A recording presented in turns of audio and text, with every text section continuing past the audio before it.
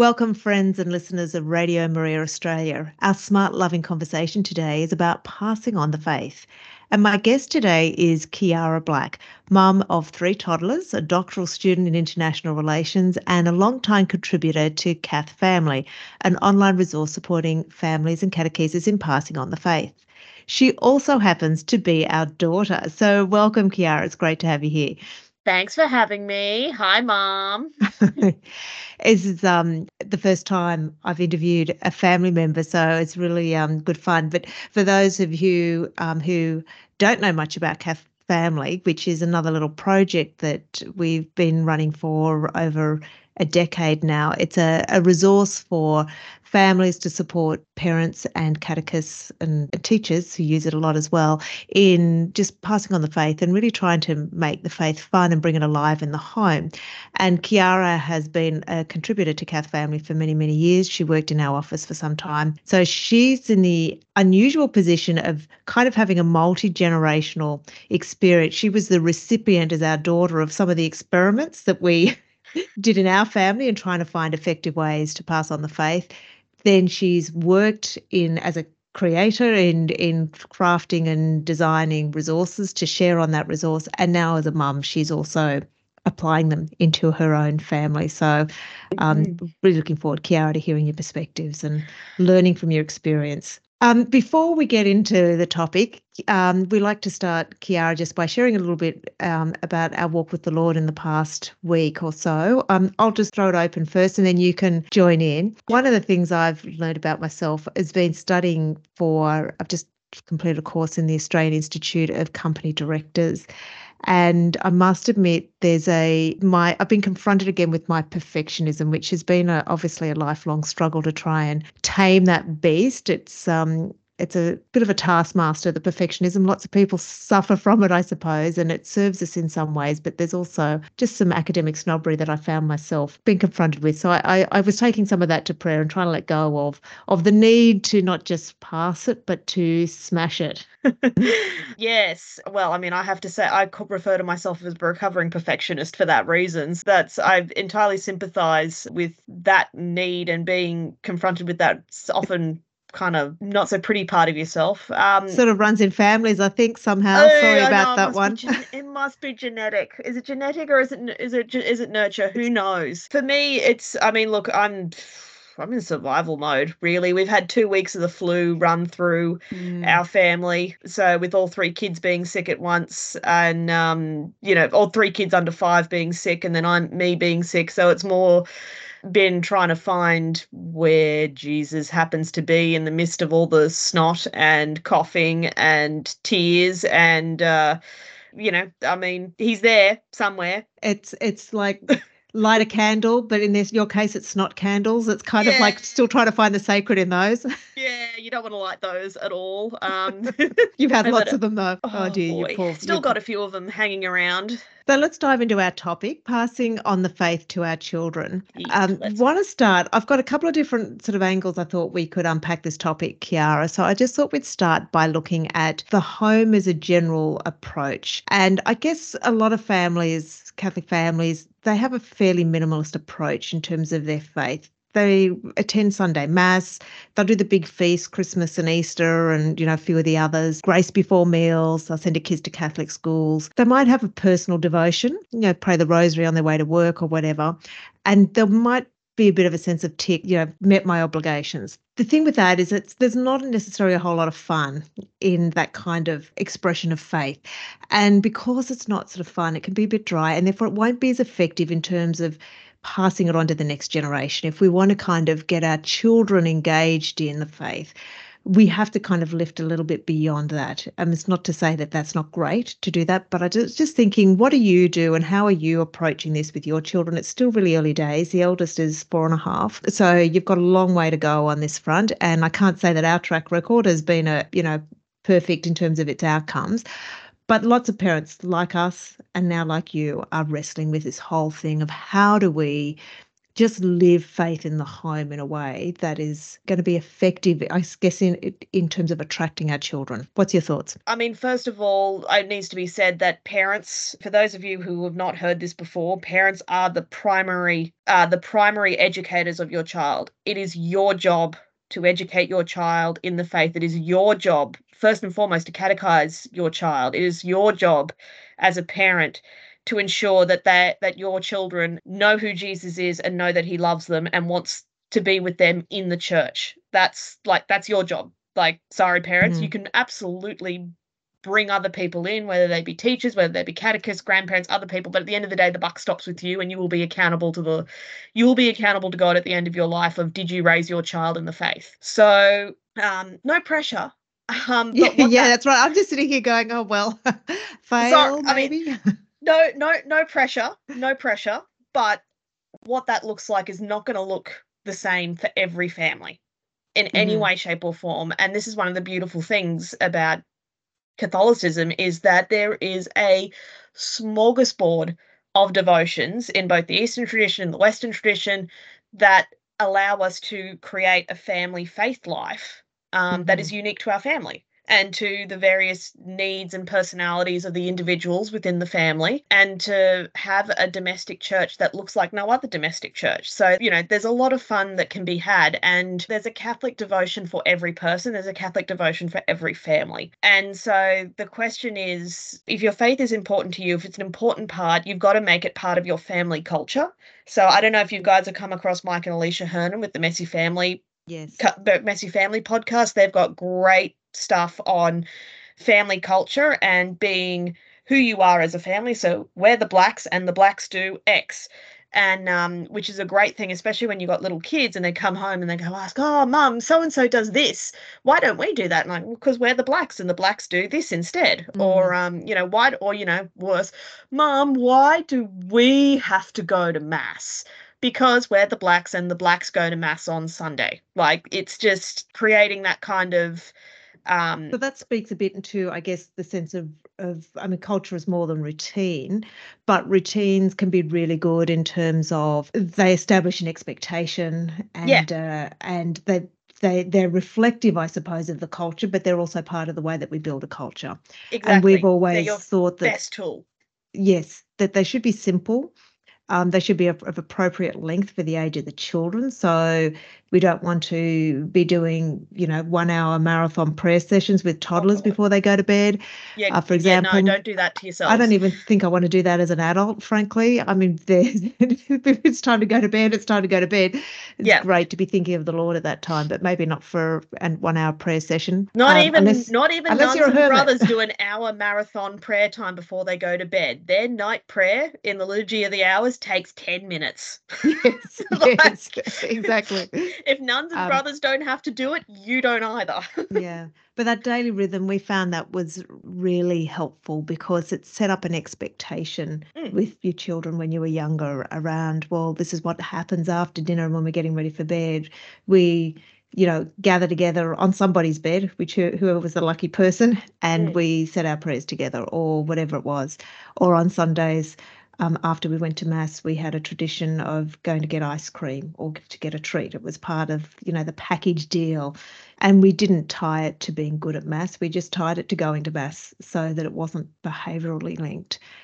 So those routines I think are good, but keep them simple. And I guess the other thing that we did that we found helpful was we always like to have a sacred space of some sort in the home. mm. So just somewhere where we could have a holy picture, a crucifix, or an icon, a statue of Mary. We could put a candle. We could make it a little bit of a focus, and we like to have that in a fairly central part of the home. We actually have accumulated over the years lots of different figurines and things. It's now we've now got the Jesus shelf and the Mary shelf, and because I don't like to throw anything out. But that little just sacred space is it's that constant reminder. I don't know what your impressions of that as a child were, Kiara. I mean, I remember having that and it just being a normal part of the home. Like we also had lots of religious art Mm. around the home as well. So, mum, your icons were, adorned the walls, and, it was just like, it was weird to me anyway, seeing a home without religious artwork.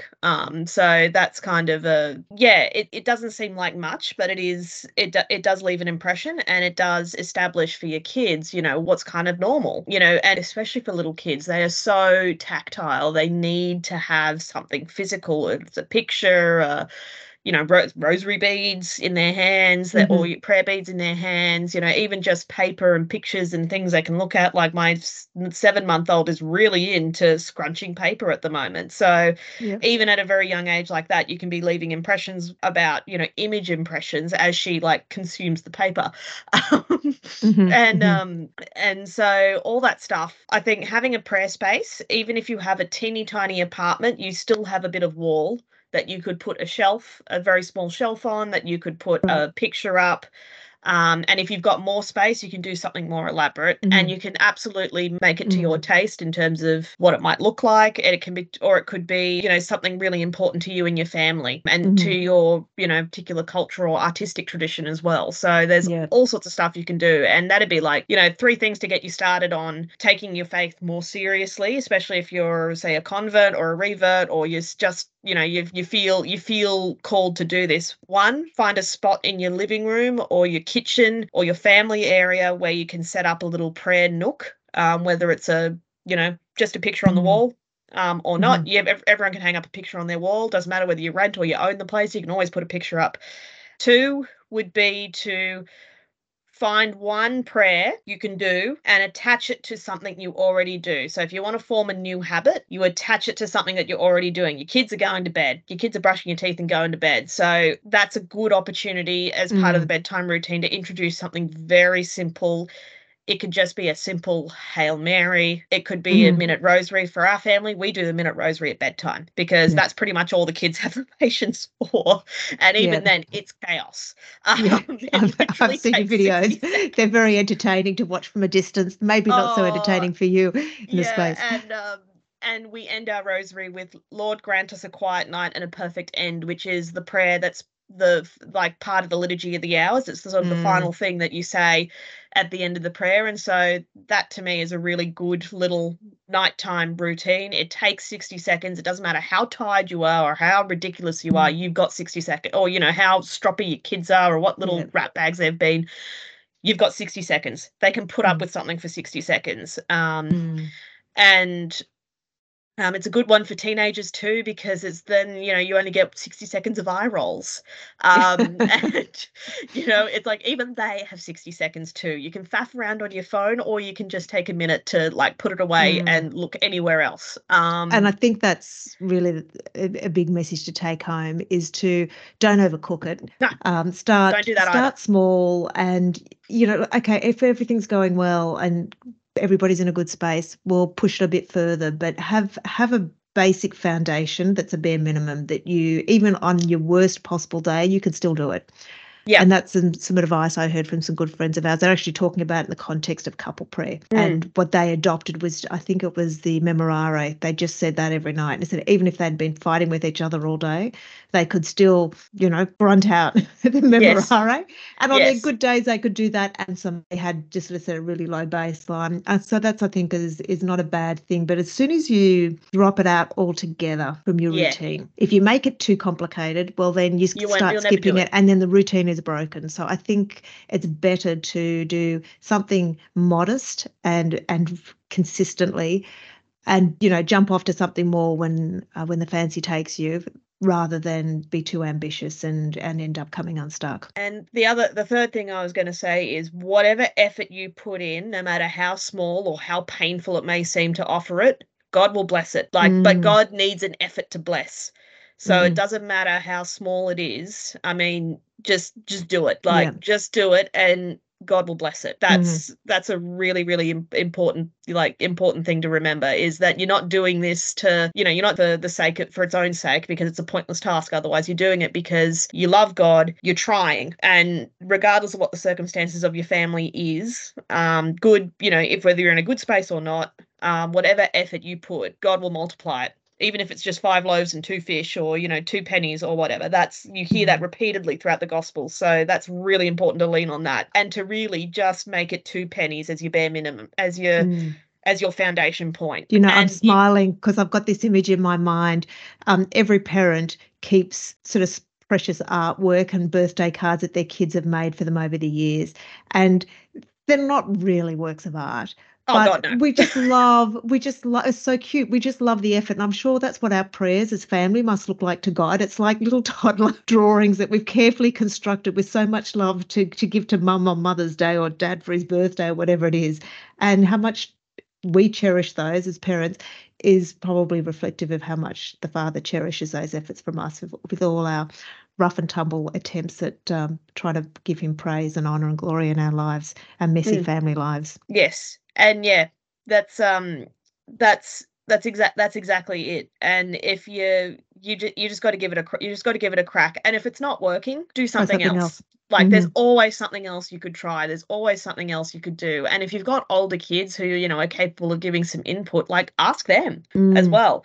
If they have input in it, they therefore have ownership of. If they have input, they have ownership over it, and then they're more likely to be enthusiastic to do it. And I suppose one of the other things too, I think, sort of, if you to take it to the next level, if you've got your foundation sort of set with a very small daily prayer routine and built around things you're already doing. So grace before meals is a really good one. You can do it for breakfast, lunch, and dinner, or you can do it for just dinner. It doesn't really matter. And you get like, a little bedtime prayer to say before you all go to sleep. That's a great start. And then you can use the liturgical calendar to try out new things or to build new traditions, because the great thing about liturgical seasons is that they have a beginning and they have an end. And if something's not working, well, we got through it to the end of that and we're not going to do that again. That Next was year we'll try something else. Well, next year we'll try something else. And Advent's a great one to get a taste for liturgical living because it's a penitential season. Advent's a great one to start with because everybody knows about Lent, everybody knows about Christmas and Easter, and they're the fun seasons. But Advent is supposed to be a penitential season as well, and it's not usually the lead up to Christmas is not usually treated as a penitential season. So that can be a really good one to cut your teeth in with some of the traditions leading up to Christmas and to actually build a proper sense of anticipation and give a greater weight to Christmas itself and the Christmas season, because you haven't been pigging out at Christmas parties and going buying a million things and getting all like razzed up about it in the month leading up to Christmas.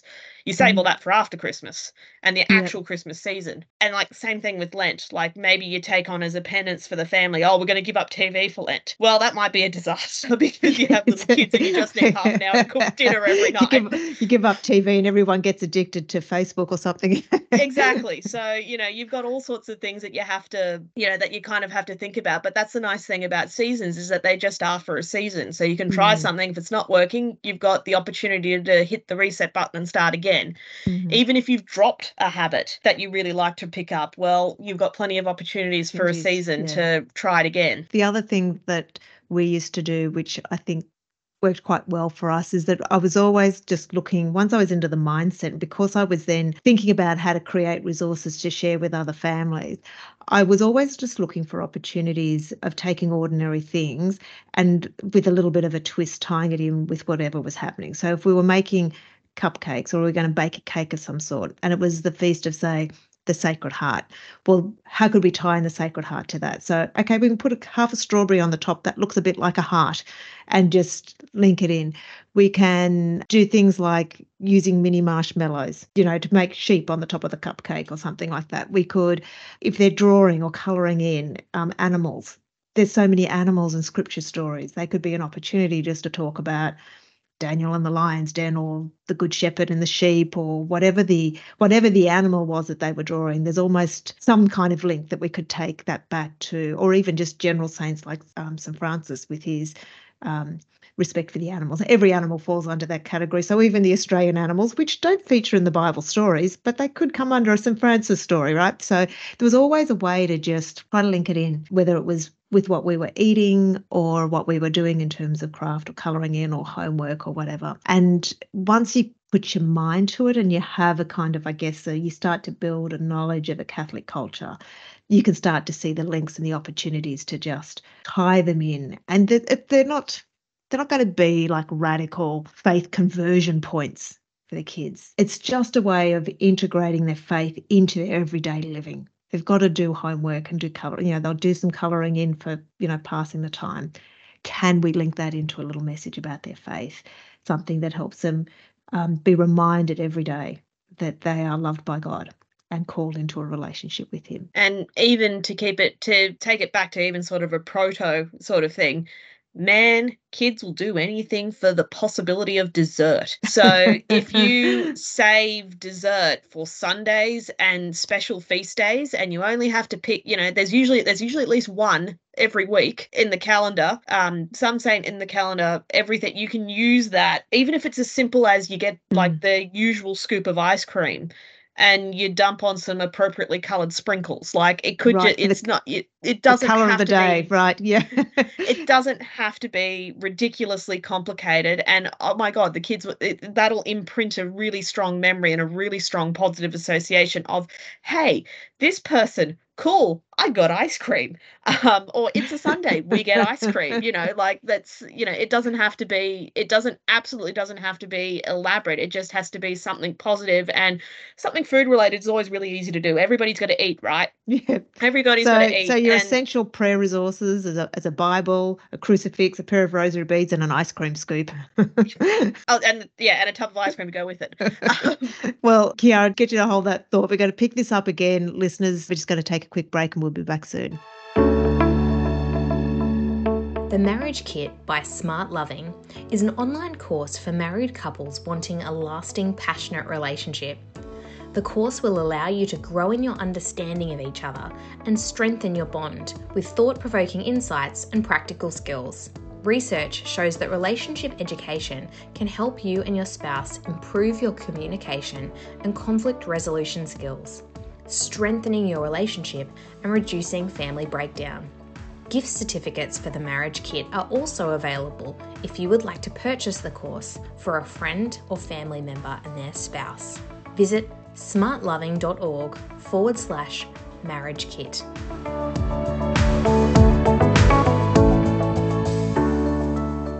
Welcome back. You're listening to Smart Loving Conversations on Radio Maria Australia. I'm Francine and I'm joined today by my daughter, Kiara Black. We've been talking about passing on faith in the family, and now we want to explore it in terms of the role of grandparents and our extended networks. So, Kiara, the village, we can't really do it alone, Nope. and we're really not meant to. And that's not really God's plan, that the nuclear family be self-sufficient in terms of passing on the faith to children. Parents have a particular role, as you pointed out previously, but we also need others. We need to be growing in our own faith as well, and we need others to help us to do that. And we need to also just recognise the limits of the parent-child relationships. Sometimes our children just can't hear it from us, and that would be, I guess, particularly true when it comes to teenagers, where parents and their sort of role and authority with the teenager often really isn't so robust anymore, as it's easier when they're younger to, I guess, for us to communicate and transmit values to them. But as they get to be teenagers, they're looking for other influences. So just in your experience growing up, you're now in your 30s and sort of with your own children, what was your experience as a teenager, of the village in terms of your faith life? It's interesting because, I mean, from my point of view, my family were super duper Catholics, right? Like my grandparents were like, met the Pope, all the popes. Like multiple times. They went to Rome every year. Like, we were super Catholic. So my teenage rebellion was actually turning into a new atheist, an insufferable new atheist. I'm so sorry, Mum. And so she went to the dark side. Yeah, briefly. But she came back. Yeah. And I came back because I stared into the abyss and the abyss stared into me, and I didn't like it, so I ran away. So for me, getting the extended family were kind of important because I had a witness in them of, what, it doesn't, you're not crazy for believing in God. It's a countercultural thing, but it's not utterly ridiculous. And the grandparents were always praying for you anyway, and that's probably one of the most powerful things that grandparents can do, because they're much closer to God than any of us, frankly. And so with teenagers, when you've got older kids with teenagers, you need to connect them with a wider community, and like the parish is really, really important. Like seeing the witness of my parish and the people in my parish was really valuable to me to understand that there's no one way to be Catholic. The way your family does it is not necessarily the only way to be Catholic, and there's lots of freedom and there's lots of ways to make it your own. And that's what teenagers are looking for. They're looking for identity, their own identity. They're looking for sources, things that might be different to their family, and then they're going to be choosing to adopt, reject, take on new things from other influences. So aunts, uncles, and grandparents as witnesses are great resources for teenagers to kind of see some alternative perspectives, and especially the depth that grandparents give and the memory that they have can be really grounding for a teenager, especially ones that are glued to their phones and are on the disembodied world of the internet. But even then, just your parish is also really important in that regard. So getting your kids plugged into networks in your parish and doing practical things of faith, whether that's works of charity, whether that's prayer groups, if they're that way inclined, and just getting those increasingly wider circles of influence, positive circles of influence around your teenager, can kind of hold them while they're doing that really messy process of puberty and identity formation, and keep them closer. Even if you kind of have to let the leash go quite a ways and they go wandering off all the way over there and you have no idea where they've gone. Like, if you want them to have a sense of connection back, you've got to have a rope around their waist while they go off into the distance, and so they can trace their way back. I'm just listening to you speak there, and I'm thinking of how we were quite conscientious about the sorts of friendships we set you up, particularly when you were younger. Like once you're sort of teenagers in high school, you tended to make your own decisions about which friends you were going to have. But we're very conscious as when you were young children about the sorts of friends we wanted you to have. And so we created opportunities for you to have, set up play dates and things like that with children in other families where we knew that the faith values were consistent. So even though you didn't have play dates specifically to go and do faith-based activities, we just knew that it would be in the space in the cultural and the value system of those families. And I think when we're talking about passing on the faith, there's, I guess, the explicit instruction around the catechesis of the theology that's there, but then there's also just a bigger thing around just an ethic and a values that you want to be transmitted as well. And then thirdly, one of the most important things is the actual encounter with Jesus Christ himself, so that there's that personal relationship, and we will come back to pick up on that. But I also wanted to just say the other thing that I was really conscious of, because of the work that we did, and we had part of our ministry, we had a little publishing business which gave us the opportunity in that to employ casually a whole lot of the parish youth group and networks which you were very involved in. And what it did is it put me into daily contact with a whole bunch of extended young people. And I was able to, I suppose, be part of the village to them and their families, particularly in terms of just the relationship coaching, which is the thing that we did it as well as this kind of little publishing business. And that was, I guess, a classic village environment. Like, these were the kids that you'd grown up with. They were in your school, the primary school. They were in the youth group. They then came and worked for us, packing diaries and things like that. And then I was also able, on the side and informally, to just have chats with them around their relationships and give them some coaching and some advice and encouragement, all around, I guess, pulling in the same direction in terms of the faith. I don't know if you were aware of that, but it was certainly something I was very... Oh, yeah. And not to mention, you were also trying to matchmake too at one point. There was a bit. That's part of the relationship coaching.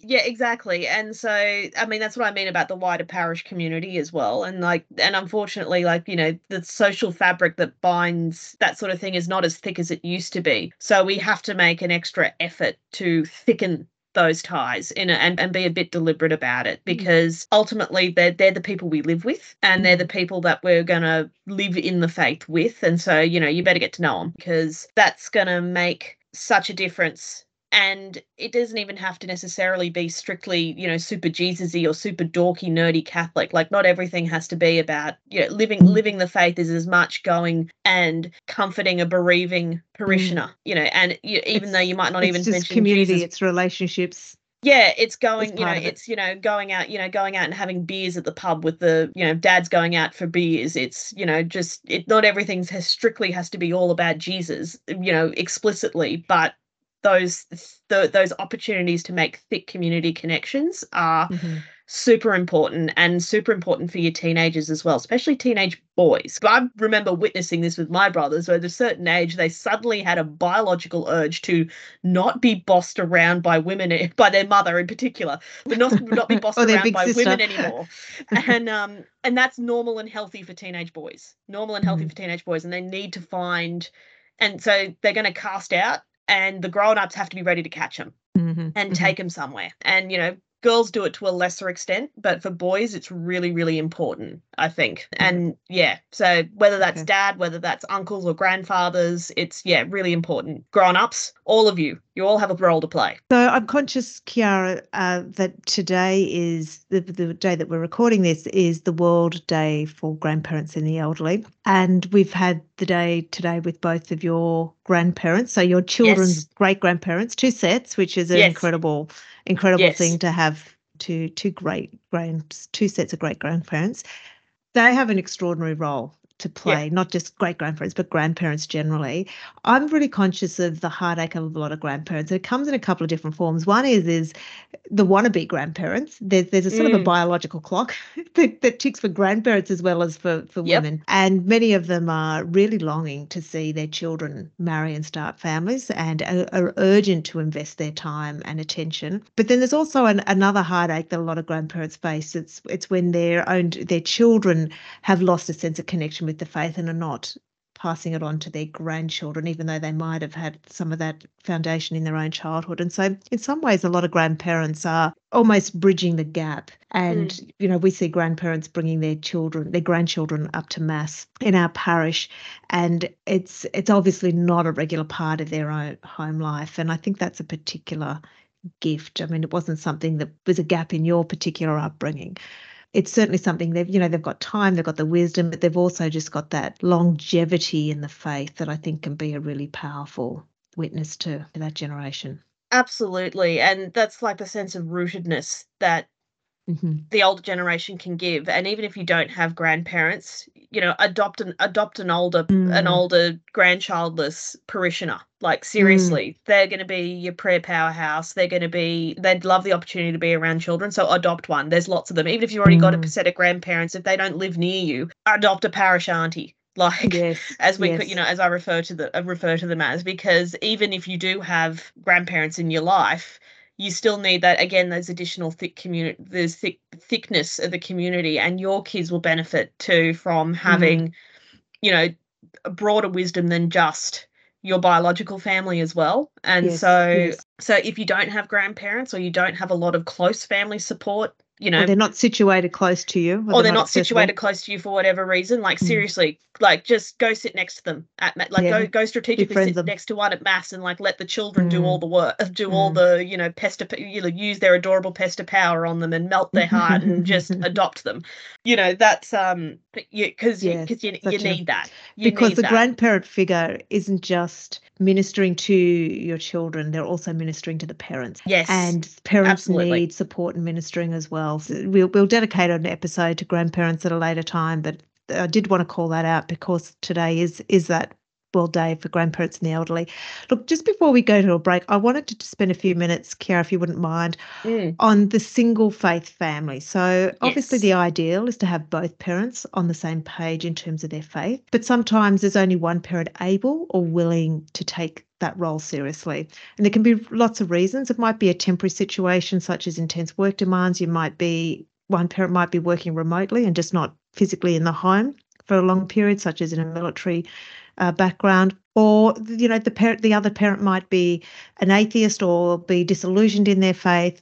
What encouragement or suggestions, thinking about the parent, the mum or the dad, who's trying to do this on their own without the active investment of the other spouse? Well, I mean, look, first, my heart goes out to you. That's tough. Being a single parent in any regard, even if it's this particular area, is always tough. Lonely. You know, even if you're not actually a, you know, fully single family, you are effectively a single parent in that particular aspect of your life. So that's always tough. I think the first and foremost thing is, one of the things that you have to hold really close to your heart and in the forefront of your mind is that God will bless whatever effort you make, but you've got to make an effort for him to bless it. And so the evangelization of your family is his project. The evangelization of your spouse is his project. The best thing you can do is pray and seek unity wherever you can with the other person in that with your spouse in that matter. So even if they're even if they're atheistic,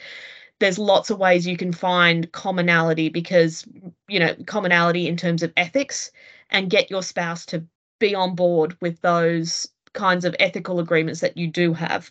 And your spouse backing you up, even as like, look, daddy doesn't practice faith for XY reasons, or, mummy doesn't do this for XY reasons, but I wholeheartely support mum/dad taking you to church because it's important, because it's important to them. And we do things for people that we love. We make sacrifices for people that we love. And so that's one of the ways you can help negotiate. You can negotiate that. One of the things that disconnect. strikes me about the just listening to you speak, experiencing a little bit of a conviction, I think it's probably a temptation for mums, or for women more than men perhaps, is that we want to fix the other person all the time. And it applies especially in faith.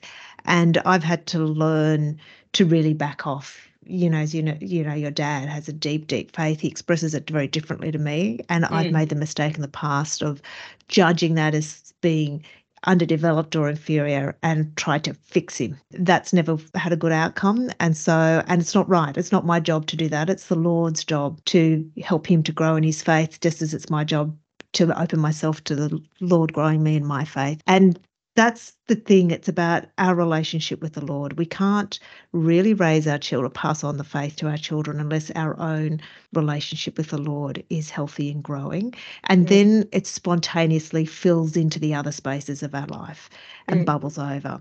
And so if we focus on growing our own faith, I think a lot of other things get taken care of. We don't have to be overly controlling or orchestrated about it. It just sort of flows quite spontaneously. And I suppose the other thing I would also be encouraging of any spouse who finds themselves as a single faith parent is, don't be afraid to say to your spouse, honestly, say, honey, I need to go to adoration. I need to do these things in order to fulfill this need that's really important to me.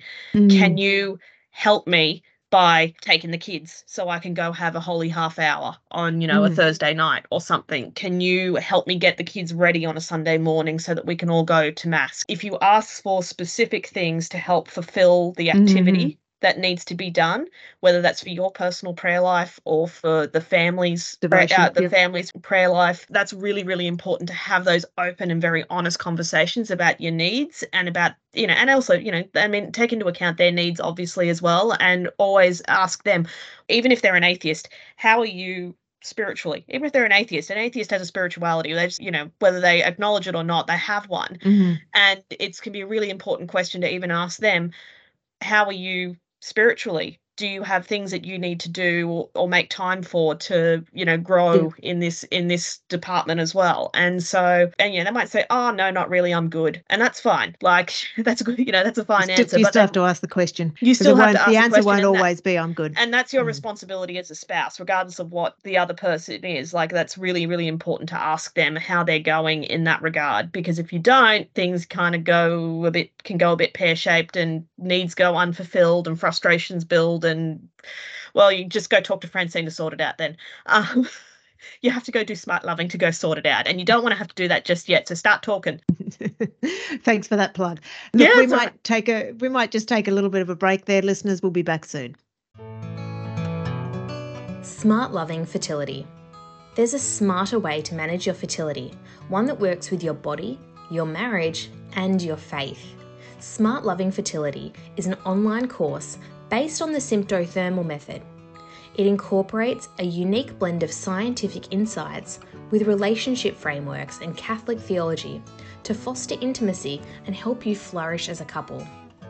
The course will allow you to grow closer as a couple, to raise a family and keep your marriage vibrant. Manage your fertility naturally, confidently, and with more freedom.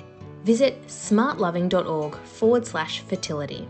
Gift certificates are also available if you want to purchase the fertility course for a friend or family member. Hello and welcome, listeners. You're listening to Smart Loving Conversations on Radio Maria Australia. I'm Francine and our guest tonight is Kiara Black, our daughter. We've been talking about passing on the faith, and now we want to turn our attention to a practical tool that you can take home and apply into your life. Our practical tool today is really a family prayer time activity. We call it the Trinity Prayer, and it's a really simple format that we've been teaching to families and to couples for many, many years. It's a little bit inspired by the Ignatian Examen, which is like a daily reflection on your day's activities. And the Examen has 5 points. This has just 3 points, and it focuses on each of the persons of the Trinity, which is why we call it the Trinity Prayer. So the first one is to focus on the Father, and we offer prayers of thanks and praise. So this part of the prayer is really about just tapping into gratitude. And what we would usually do when we pray this with the family, and Kiara will be able to share in a moment how she remembers this playing out in our family, is we just be all gathered around for evening prayer, and we would say, let's say, okay, thank you prayers for the Father. Anything if you want to say thanks to God for today. And each child would say something, I want to say thanks to God for my friend Susie or whatever it was. And then we go to sorry prayers for Jesus. So Jesus, who is died for our sins, so we always offer our prayers of sorrow towards him. And this really operates a little bit like an examination of conscience. And so usually this was a little bit harder, but Byron and I would always go first and give an example. So we might say, I'm sorry today because I lost my temper and I shouted at one of the kids, and I'm really sorry. Please forgive me, Jesus. And Byron might say something. The kids were always so attentive when it got to that. Like they might be jiggling around and doing headstands and all the things that kids do when you're trying to say prayers, but you knew that they were listening really sharp-eared when we got to that bit. And then the final part of it is prayers to the Holy Spirit, and we just call these helping prayers. What do you want the Holy Spirit to help you with tomorrow? And they were sort of a little easier. So we never made everybody say something in each part of the prayer. We kind of just sort of, left it a little bit open. So often the kids every now and then would say a sorry prayer, but often they didn't, and that was okay. They were seeing it modelled. And then just finally we'd close it with a glory be. So a simple sort of Trinity type prayer.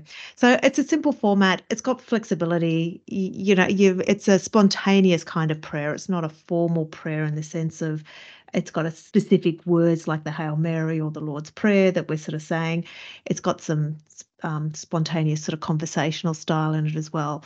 Kiara, you would have remembered us doing this as a family. What's your recollection? How was the experience for you? I mean, it was just what we did at bedtime. There was bedtime prayers, and I think we did it until I was about 12. I think by the time kids sort of hit 12, like teenagers, they sort of, outgrow the sort of way that little kids do it. But it's really, I remember it really strongly from being about, doing, when we were basically primary school, and like when we were all in primary school. And all going to bed at the same time. All going to bed at the same time. The only thing you got to watch is if you've got a sassy kid, they're probably going to say sorry. They're probably going to prompt a sibling with hey, you should say sorry to Jesus for, There was always a little bit of that, the big brother, the big sister syndrome. Yeah, or even the younger kids the younger kids taking the opportunity to dob in an older sibling, and but so just beware and be very gentle and firm about how we actually say sorry for something we did, not you don't say sorry for somebody else's sin. Because I do remember that coming up once or twice, but I always remember my favorite bit were the helping prayers for whatever reason. I don't know why.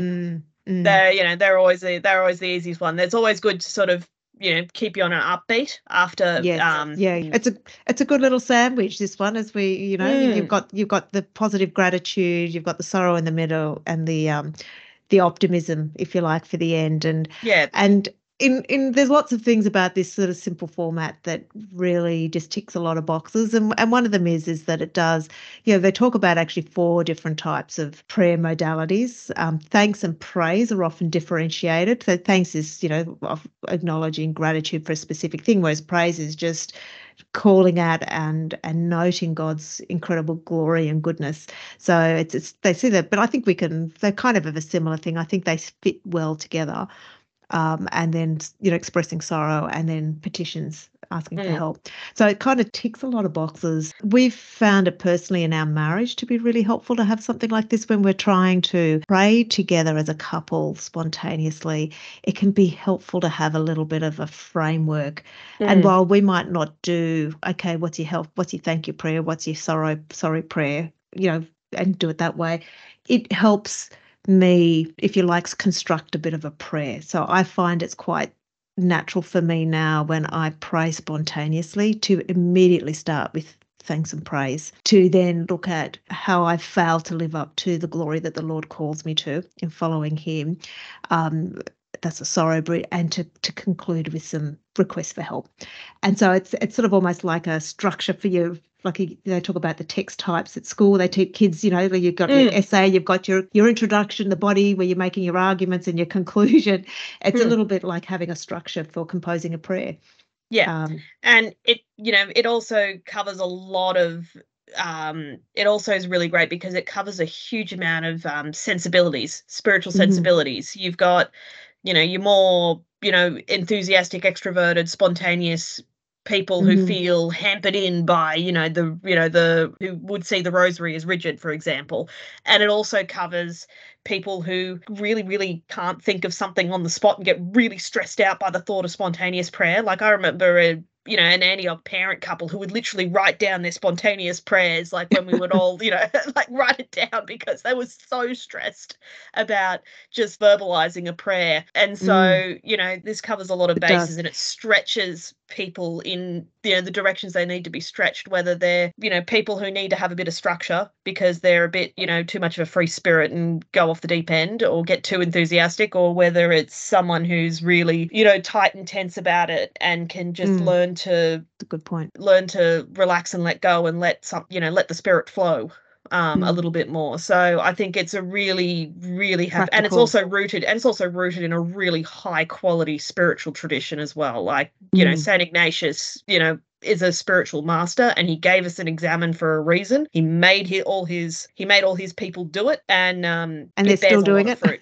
Yeah, and we're still doing it today, 400 years later, and it bears a lot of fruit. So it's got chops. It seems simple, but it's got a lot of chops for a lot of different people at a lot of different stages of your spirituality, whether you're a 7-year-old or a, or a 21, 21, or you're, 80. And it helps. What we found is that the typical fallback prayer when we first started praying with you as children was, oh, God bless mummy, God bless daddy, God bless, we go through God bless everybody. Okay, that's We're in nice. that stage. It's good right to do. Now. That's okay. That comes under the thank you prayers, right? But there's a whole lot more to prayer. If that's all we do is we're saying God bless, we also want to actually extend the examine aspect and extend that we're bringing all of our life to the Lord and offering all of our life. It does help you stretch into areas that perhaps you wouldn't spontaneously think to explore with the Lord and bring into the space of prayer. So listeners, we'll detail that up for you and put some notes and have those available on our website. But we've got sort of some other resources that we also thought is worth mentioning. We've mentioned previously Cath Family. That's basically a free database, an online database that's available. It's cathfamily.org. You'll find lots and lots of ideas and resources there. It's got recipes, craft activities, printables, things you can download and print out. We've got things like little plays, scripts for doing, performances. There's heaps and heaps of different things there. We're happy to have contributions. If you've got a great idea, you can share it with us and we'll draw it up and publish it. One resource that's on there that we're really love and proud of is Cath Kids, and that's a Sunday lectionary-based resource. It's a digital resource that includes a little craft activity and a prayer, takes the gospel, gives a little animation of the gospel and some questions to help unpack that a little bit with the kids, sort of targeted sort of from the 5 to sort of 11-year-olds, sort of primary school age. And that's up there at the moment. That's free as well. Kiara, you've recently taken Mariana to Catechesis of the Good Shepherd. So tell us a bit about that. That's another fabulous resource. Can you tell us a bit about that? So Catechesis of the Good Shepherd is a catechesis lesson that is, that's almost a movement in its own right. The founder of it is Sophia Cavialetti, who took Maria Montessori's educational principles and then built them and applied them to teaching the faith to children. And so teaching the faith to children, so Mariana goes to the little kid session. So Maria Montessori's understanding of development, you have a set numbers, sort of planes of development. You've got 0 to 3, 3 to 6, 6 to 9, and 9 to 12, and then 12 to 15 and 15 to 18. So she's got them in sort of 3. So Mariana's in the 3 to 6, and it is astonishing. They go to the atrium, which is what they call the room where they do it, and the room is set up perfectly for little kids to find their way around and do things with their hands that are overt and subtle sort of things about the faith. So even something as simple as an activity where Mariana was scooping dried, legumes from one cup into the other. The legumes were chickpeas. Chickpeas is a foundational Good old legume hummus. in Middle Eastern It's all cuisine. over the Holy Land. Yeah, exactly, in East. Middle Eastern, exactly. She got a jug of lentils and was pouring those in, and it was just astonishing. They all do it in silence. There's just a quiet hum of maybe a catechist whispering through, some directions for a particular activity, but otherwise, it's just a bunch of kids under 4 quietly working away, unpacking the little mass kit and, dressing an altar the way it's supposed to be dressed. And just sometimes they just sit there and just stare at it for 45 minutes. And that's all they do. And then they pack it up and move on to the next thing. So it's just a beautiful environment. And Mariana was a transformed kid. Just sitting observing it as a parent was powerful. Just watching these kids be independent and productive and in their element, in their zone. And really, sort of working stuff, really working stuff out. And the temptation is to always sort of jump in when you see them sort of struggling. And so, you really have to sit them out and sit and wait for the kid to either figure it out or, maybe ask for some help.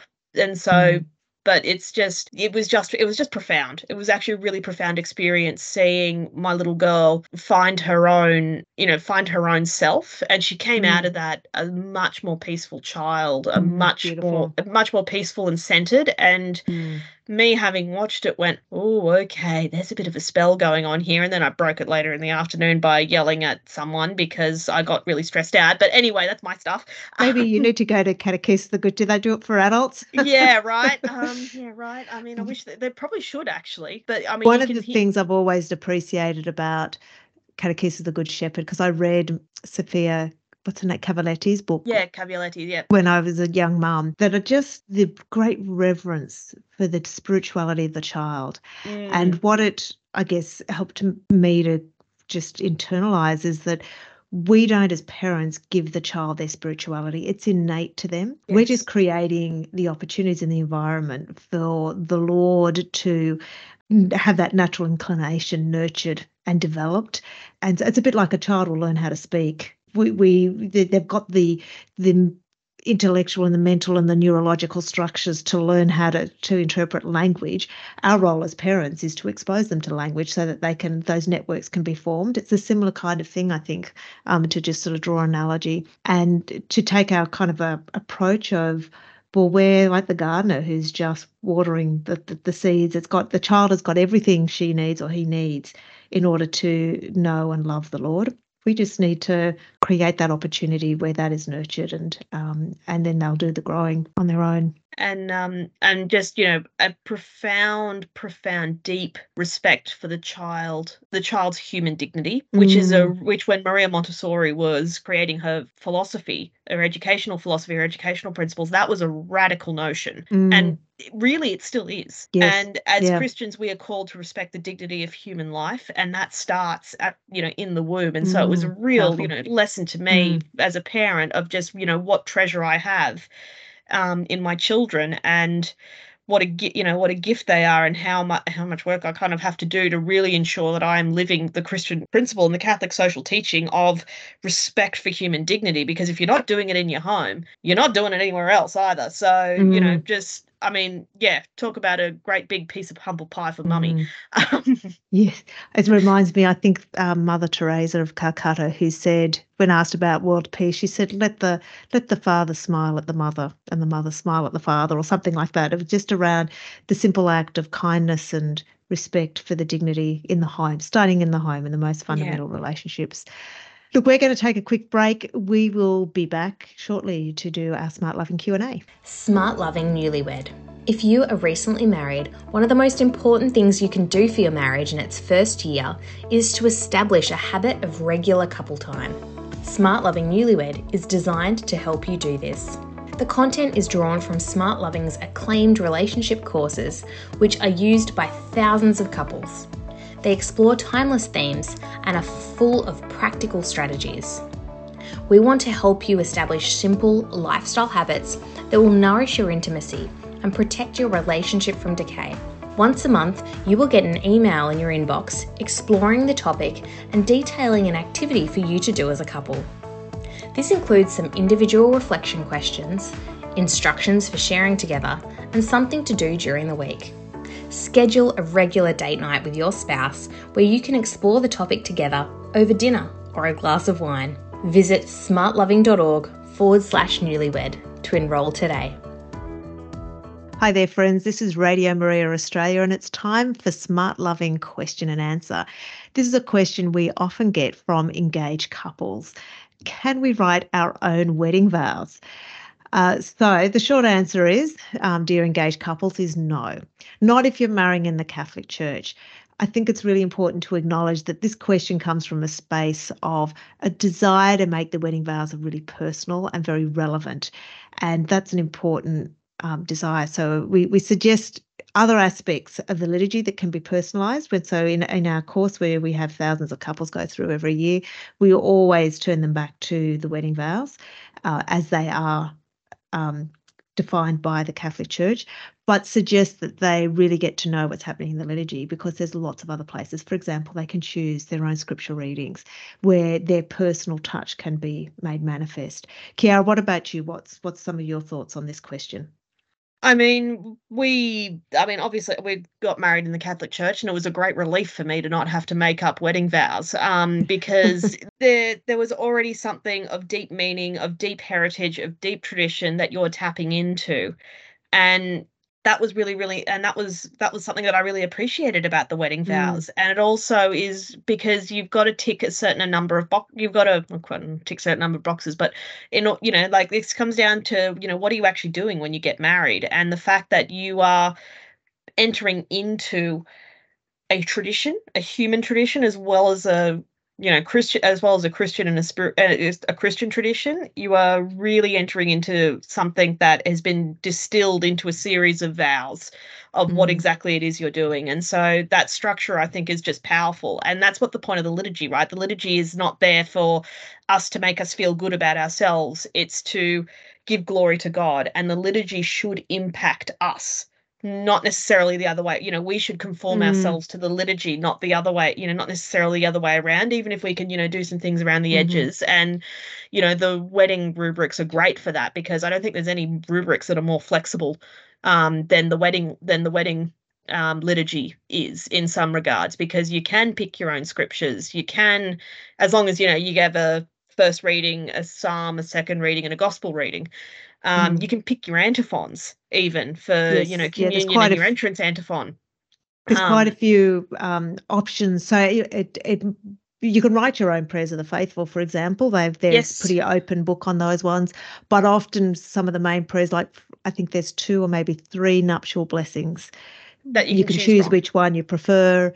A lot of the spaces in it, there's options that the engaged couple can choose from them. And so we always try to suggest they focus on those. But also, I guess, theologically, when we talk about a sacrament in the church, and wedding or marriage is a sacrament, they talk about matter and form. There's 2 essential elements.